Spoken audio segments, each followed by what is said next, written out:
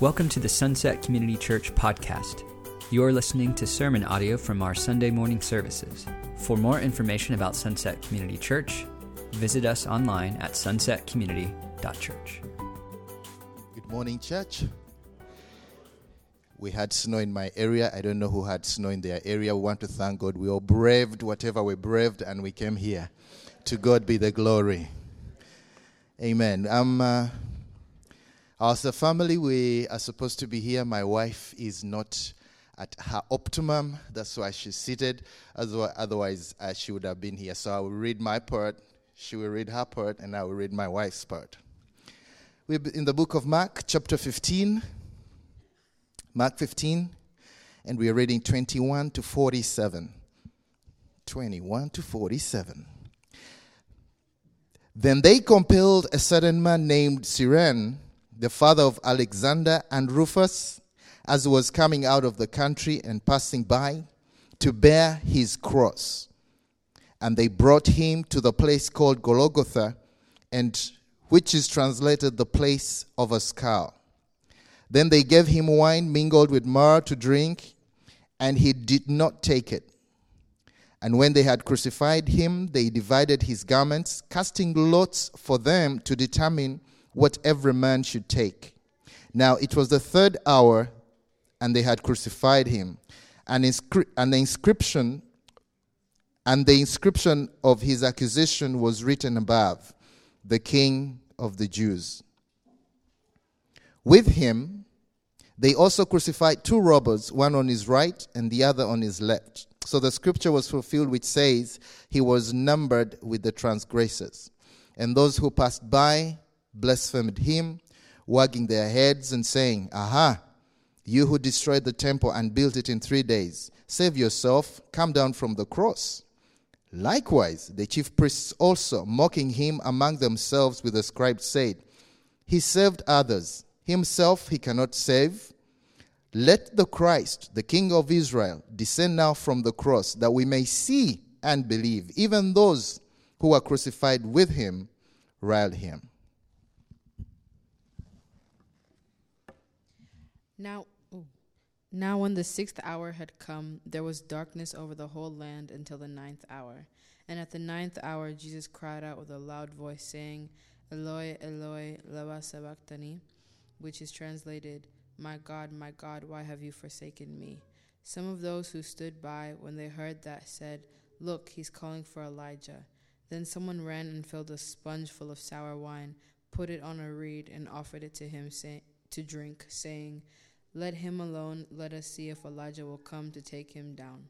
And Jesus cried out with a loud voice and breathed his last. Then the veil of the temple was torn in two from top to bottom. So when the centurion who stood opposite him saw that he cried out like this and breathed his last, he said, "Truly this man was the Son of God." There were also women looking on from afar, among whom were Mary Magdalene, Mary the mother of Jesus, and the less of Joseph, and Salome, who also followed him and ministered to him when he was in Galilee, and many other women who came up with him to Jerusalem. Verse 42. Now when the evening had come, because it was the preparation day, that is the day before the Sabbath, Joseph of Arimathea, a prominent council member, who himself was waiting for the kingdom of God, coming and taking courage, went in to Pilate and asked for the body of Jesus. Pilate marveled that he was already dead. Summoning the centurion, he asked him if he had been dead for some time. So when he found out that from the centurion, he granted the body of Jesus. Then he bought fine linen, took him down, wrapped him in linen, and he laid him in a tomb which had been hewn out of the rock, and rolled a stone against the door of the tomb. And Mary Magdalene and Mary the mother of Joseph observed where he was laid. May God bless the reading of the word. For those of you that are just joining us, we've been in the Gospel of Mark, and actually started it last year, took a little break, and are finishing it up next week on Easter Sunday. So we've been essentially walking with Jesus these last weeks toward his death. And, there's been a bit of a theme in my life to start off this year of death. Many of you know my father passed away very suddenly a couple months ago. Right after that, a really close friend of mine, he lost his mother to death. This just a few days ago, the best man in my wedding texted me saying his mother just passed away. This last week in our country, we saw a school shooting where 6 people, 7 counting the shooter, lost their lives. I was just talking with my man Elijah this morning. He was just telling me a friend of his was just shot and killed just right here locally. There's been this heaviness in our culture and then in my individual life, as we think about the reality of death. Paul, the apostle, said that what we get paid for sin is death. He said the wages of sin are death. And we see that, the evidence of that in our culture with things like school shootings, with senseless violence. And so this morning, I just want to, before we look at this particular part of Jesus' life, which again ends in what? It ends in death. I want to just take a moment in prayer and ask the Lord to speak to us this morning through all this. So Father, we're sitting here, we're gathered here as we do on Sundays. We've been singing about your victory, but we also wonder sometimes where it is in our own lives, where your power and your majesty is displayed in our culture, and the brokenness that we see around us. We sometimes wonder, have you forgotten us? Have you let us alone? We feel the weight, Lord God, of the evil around us. We feel the weight of our own mortality, knowing that our life is just a vapor.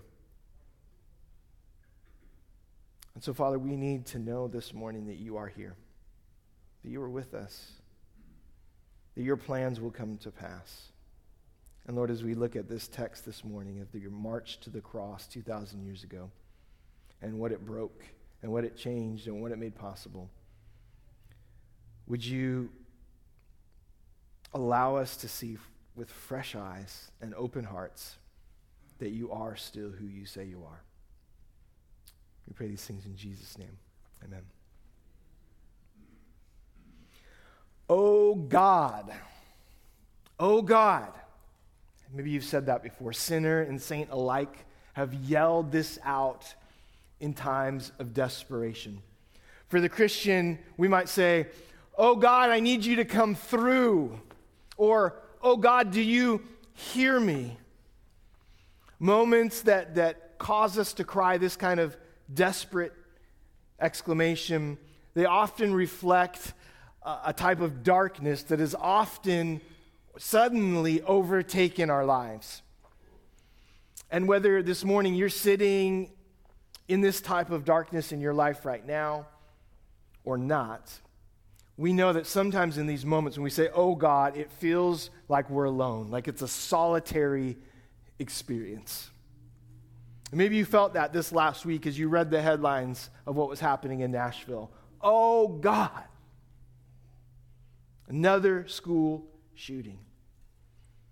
We feel it together.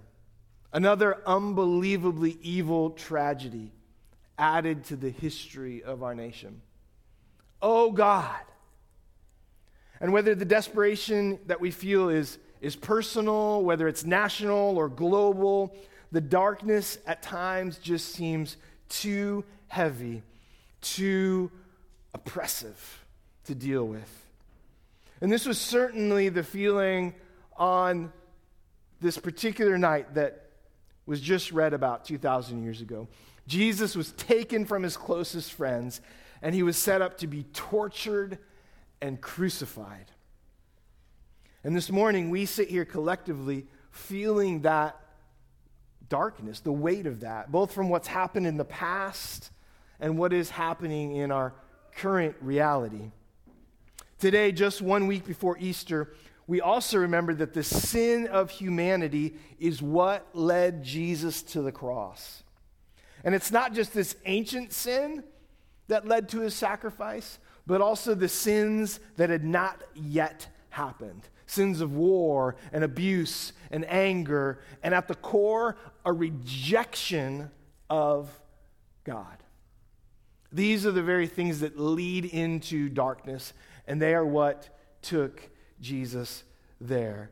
And so this morning we look at Mark chapter 15, verses 21 through 47. And we ask the question, God, have you abandoned me? It was a similar question that Jesus seemed to ask while on the cross. This was just read, but we'll read it again together. It says, at noon, darkness came over the whole land until 3 p.m. And at 3 p.m, Jesus cried out in a loud voice, Eloi, Eloi, lema sabachthani, which means, my God, why have you forsaken me? When some of those standing near heard this, they said, listen, he's calling Elijah. Someone ran, filled a sponge with vinegar, put it on a staff, and offered it to Jesus to drink. Now, leave him alone.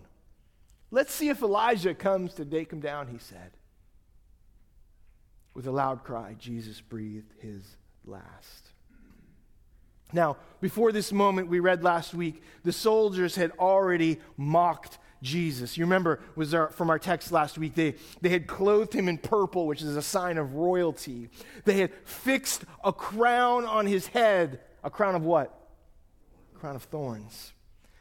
They had mocked him. And at noon, just 3 hours after being hung on the cross, as if to symbolize the reality of what was happening, in a supernatural way, darkness covers the land. What would it symbolize? Well, maybe darkness would symbolize the connection to the plague. You remember the plague of darkness when the nation of Israel was in slavery and darkness covered the land as a sign of God's judgment on the people of Egypt. Darkness symbolizing sin, the collective sin that Jesus was taking on himself. Darkness connected to judgment, the result of being separate from God. And at the very end of this darkness, Jesus shouts a famous exclamation, my God, why have you forsaken me?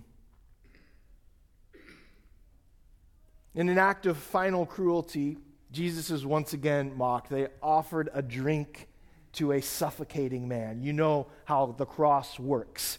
Hung from pegs on his arms and his feet, all of his body weight. You have to push up to be able to breathe. How cruel to offer a suffocating man something to drink. They mocked him in that way. They mocked him by his very cry. Who is he crying to? Elijah the prophet? Well, let's see if he comes. Will he answer this King of the Jews? And a moment later, having carried the burden of sin, past, present, and future, our sin, one more cry, and Jesus was dead. In this brief description, between being hung on the cross and taking his last breath, what do we see? What do we remember here 2,000 years later, sitting in Renton, and we can literally hear sirens outside our window right now? The weight of sin still seems to be powerful in our country, in our lives. What do we remember 2,000 years later from this moment with Jesus on the cross? In many ways, Jesus' last words to God on the cross are a continuation of this prayer that he had prayed in the Garden of Gethsemane. You remember this from a couple of weeks ago. Right before his arrest, Jesus would pray in Mark 14. He would say, Abba, Father, everything is possible for you. Take this cup from me, yet not what I will, but what you will. Even before Jesus prays this prayer, he admits to his disciples that the weight, maybe even the darkness that he's feeling in his own soul, he says, my soul is overwhelmed with sorrow to the point of death. This same Jesus who has walked on water, who has multiplied food, who's healed and cast out demons, he knows exactly what we feel in moments of weakness and temptation and darkness and desperation. You know, sometimes kids have a hard time believing that their parents were like them once. I've got 3 teenagers now, and they're pretty convinced I have no idea what it's like being a teenager. Oh, Dad, they say as they roll their eyes. You don't know what I'm going through or what is happening. And here we see Jesus, God in the flesh. He knows exactly what it's like to feel. Think about that. God in the flesh knows exactly what it's like to feel what we feel. Hebrews chapter 4, verse 15 says this. No, I don't have it on there. It says, we do not have a high priest who is unable to empathize with our weakness, but we have one who entered into our humanity. And so Jesus, he didn't march straight to the cross like some sort of unfeeling robot. He knew what was in store beforehand, and in his humanity, he trembled at the thought. He felt the full weight of the brutal punishment, and in absolute agony cried out, my God, my God. Now, this leads us to a theological question. Did God really turn his back when Jesus was suffering on the cross? On more than one occasion in the Old Testament, God says to his people that he would never leave them or forsake them. Again, the writer of Hebrews says this, Hebrews 13, verse 5, never will I leave you, never will I forsake you. If this was said to the people of Israel who continually rebelled against God, why would Jesus be declaring something different with his final words on the cross? Jesus went to the cross in obedience. Never mind the fact that Jesus and God are one. So we might ask the question, are there times, whether we are at fault or not, where God might turn his back on us in our suffering, even as we cry out to him? I mean, if he did it to Jesus, he would certainly do it to me, right? But that's not true. God doesn't contradict himself. He says what he means. And so we can stand on the truth that even in our suffering, God keeps his word. He will never leave us. And being fully God and fully man, I don't believe that there is any way relationally, spiritually, or theologically that there could be a separation of the Trinity, a breaking of the eternal relationship between Father, Son, and Holy Spirit. So then what did Jesus mean when he said, why have you forsaken me?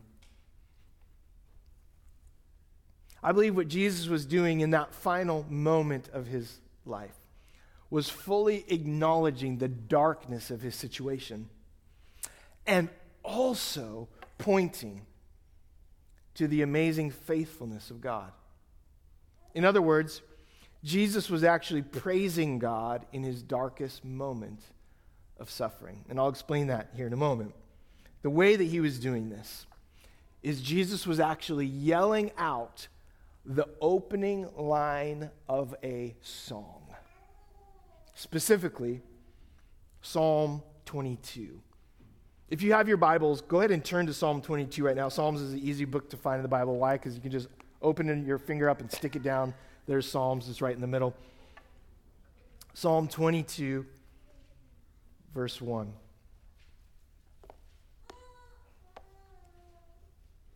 David, who wrote Psalm 22, verse 1, opens up by saying what? My God, why have you forsaken me? There's no doubt that Jesus was referencing this psalm. As common as Amazing Grace is in the church today, the Psalms, all of them, were to the people of Israel. It was their worship book. And so when Jesus said, my God, why have you forsaken me?" there was no doubt that he was referencing this psalm as he hung there on the cross. And while it may have gone over the heads of the Roman soldiers, it certainly didn't for the devout Jews. They would have recognized it as the opening line of David's song. And the psalm continues, "Why are you so far from saving me, so far from my cries of anguish? My God, I cry out by day, but you do not answer, by night, but I find no rest." Now, if we were to stop there, it would be easy to see a reinforcement of what sounds like abandonment by God. But Psalm 22 doesn't stop there. It continues. "Yet you are enthroned as the Holy One. You are the one Israel praises. In you our ancestors put their trust. They trusted, and you delivered them. To you they cried out and were saved. In you they trusted and were not put to shame." The rest of Psalms 22 weaves in this prophetic imagery of what actually was happening or would happen to Jesus in his crucifixion, acknowledging the pain and the torment and the mocking that Jesus would endure. This was a prophetic song. But the song would also end in hope. Verse 22 says, "I will declare your name to my people. In the assembly I will praise you. You who fear the Lord, praise him. All you descendants of Jacob, honor him. Revere him, all you descendants of Israel. For," listen to this, "he has not despised or scorned the suffering of the afflicted one. He has not hidden his face from him, but has listened to his cry for help." Do you hear that? No matter how the odds may be stacked against you, no matter how oppressive the darkness and how great your suffering, God hears.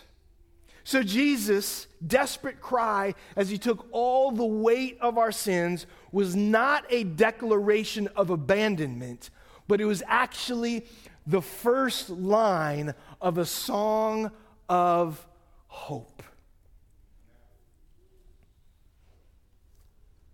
Think about in our culture, famous songs, we hear the first line and immediately, boom, it evokes like an emotion or a memory, or we just start singing the song. Now, I tried to come up with a few examples here to span the generations, okay? So bear with me. "Hello, darkness, my old friend." Anybody know that one? Simon and Garfunkel. "At first I was afraid, I was petrified." Anybody know that one? "Kept thinking I could never live without by my side." Gloria Gaynor, okay? Here's one that's my generation. "Now this is a story all about how my life got turned upside down." Anybody know that one? Fresh Prince of Bel-Air. Okay, here's a Christian church one. "If you like to talk to tomatoes, if a squash can..." Right? Like Veggie Tales, right? We know how this works. This is why songs are so powerful, right? Songs communicate truth in a way that will forever be with us. You sit around and talk about advertising songs from your childhood, right? You still remember those songs. Similarly, when we say, "Oh God," we know what that means, don't we? We know what it means. Hanging there on the cross, fighting suffocation. Jesus' cry served as a type of liturgy. One line, probably all he could muster, to indicate both the immense suffering he was going through, but one line that also unfurled a song of hope and of victory. When Jesus cried out, my God, why have you forsaken me?" In that moment, he communicated both the immense weight of sin and our suffering that he was bearing, and he pointed us forward toward what his death would accomplish. This is what we remember today. And this is why we call the day that Jesus was crucified Good Friday. Jesus' suffering and death was for our good. I encourage you, this Friday we're going to be gathering with a sister church of ours to remember that even more intently. And so today, though, we're also reminded that when we cry out the most important prayer to God, "Oh God, forgive me," He hears us.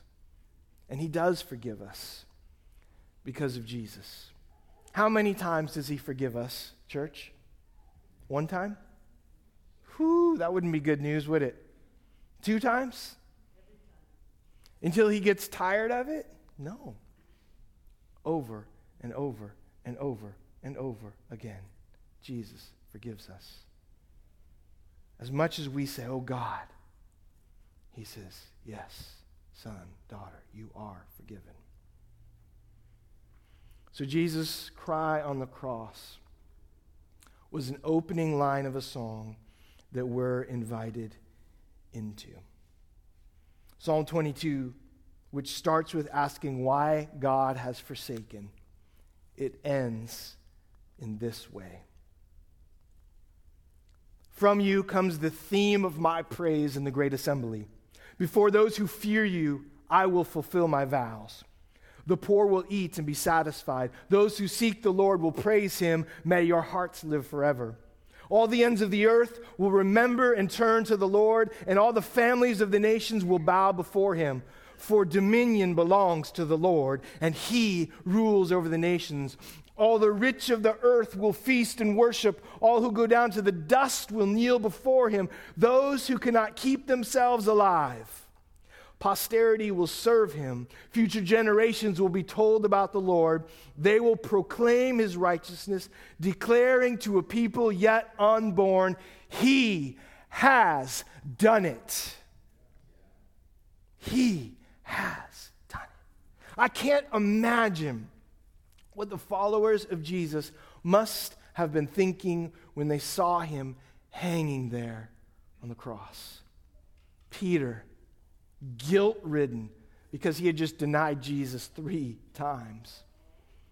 Mary, wondering how everything that had started so miraculous in Bethlehem, so supernatural, was now ending in this way. How could it end this way? And then the cry of Jesus on the cross. My God, why have you forsaken me?" Wait a second. We know this song. We know this song. We know where it's going. Jesus' cry to God was not the final note of the song, but instead a fulfillment of a prophetic promise. All the ends of the earth will remember and turn to the Lord, and all the families of the nations will bow before Him. Posterity will serve Him. Future generations will be told about the Lord. They will proclaim His righteousness, declaring to a people yet unborn, He has done it. So today, as we look toward Easter, we remember the horrific suffering and scandal of the cross as one line of the song that ends with, He has done it. The horrific opening events of the cross end with the victory of an empty tomb. And that's what we'll be celebrating together next Sunday. Jesus' suffering, Jesus' death has secured for us and all the nations on the earth a promise that no matter how difficult this life, no matter how terrible the suffering, for those who belong to Jesus, we have the hope of eternal life made possible by His sacrifice. He has done it. Amen. We're going to close by singing a song that reflects on the saving power of Jesus.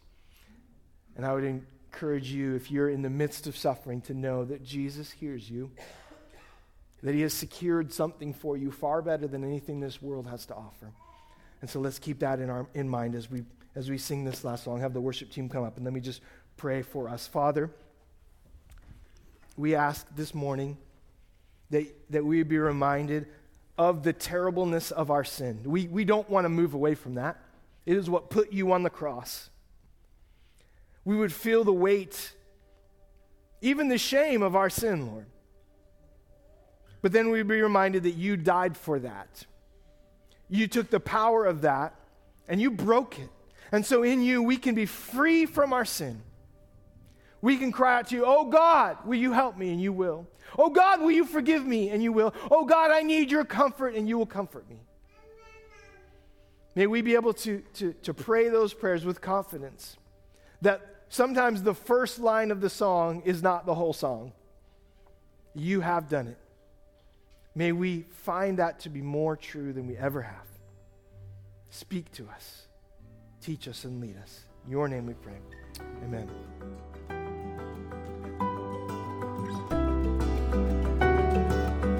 You've been listening to sermon audio from Sunset Community Church.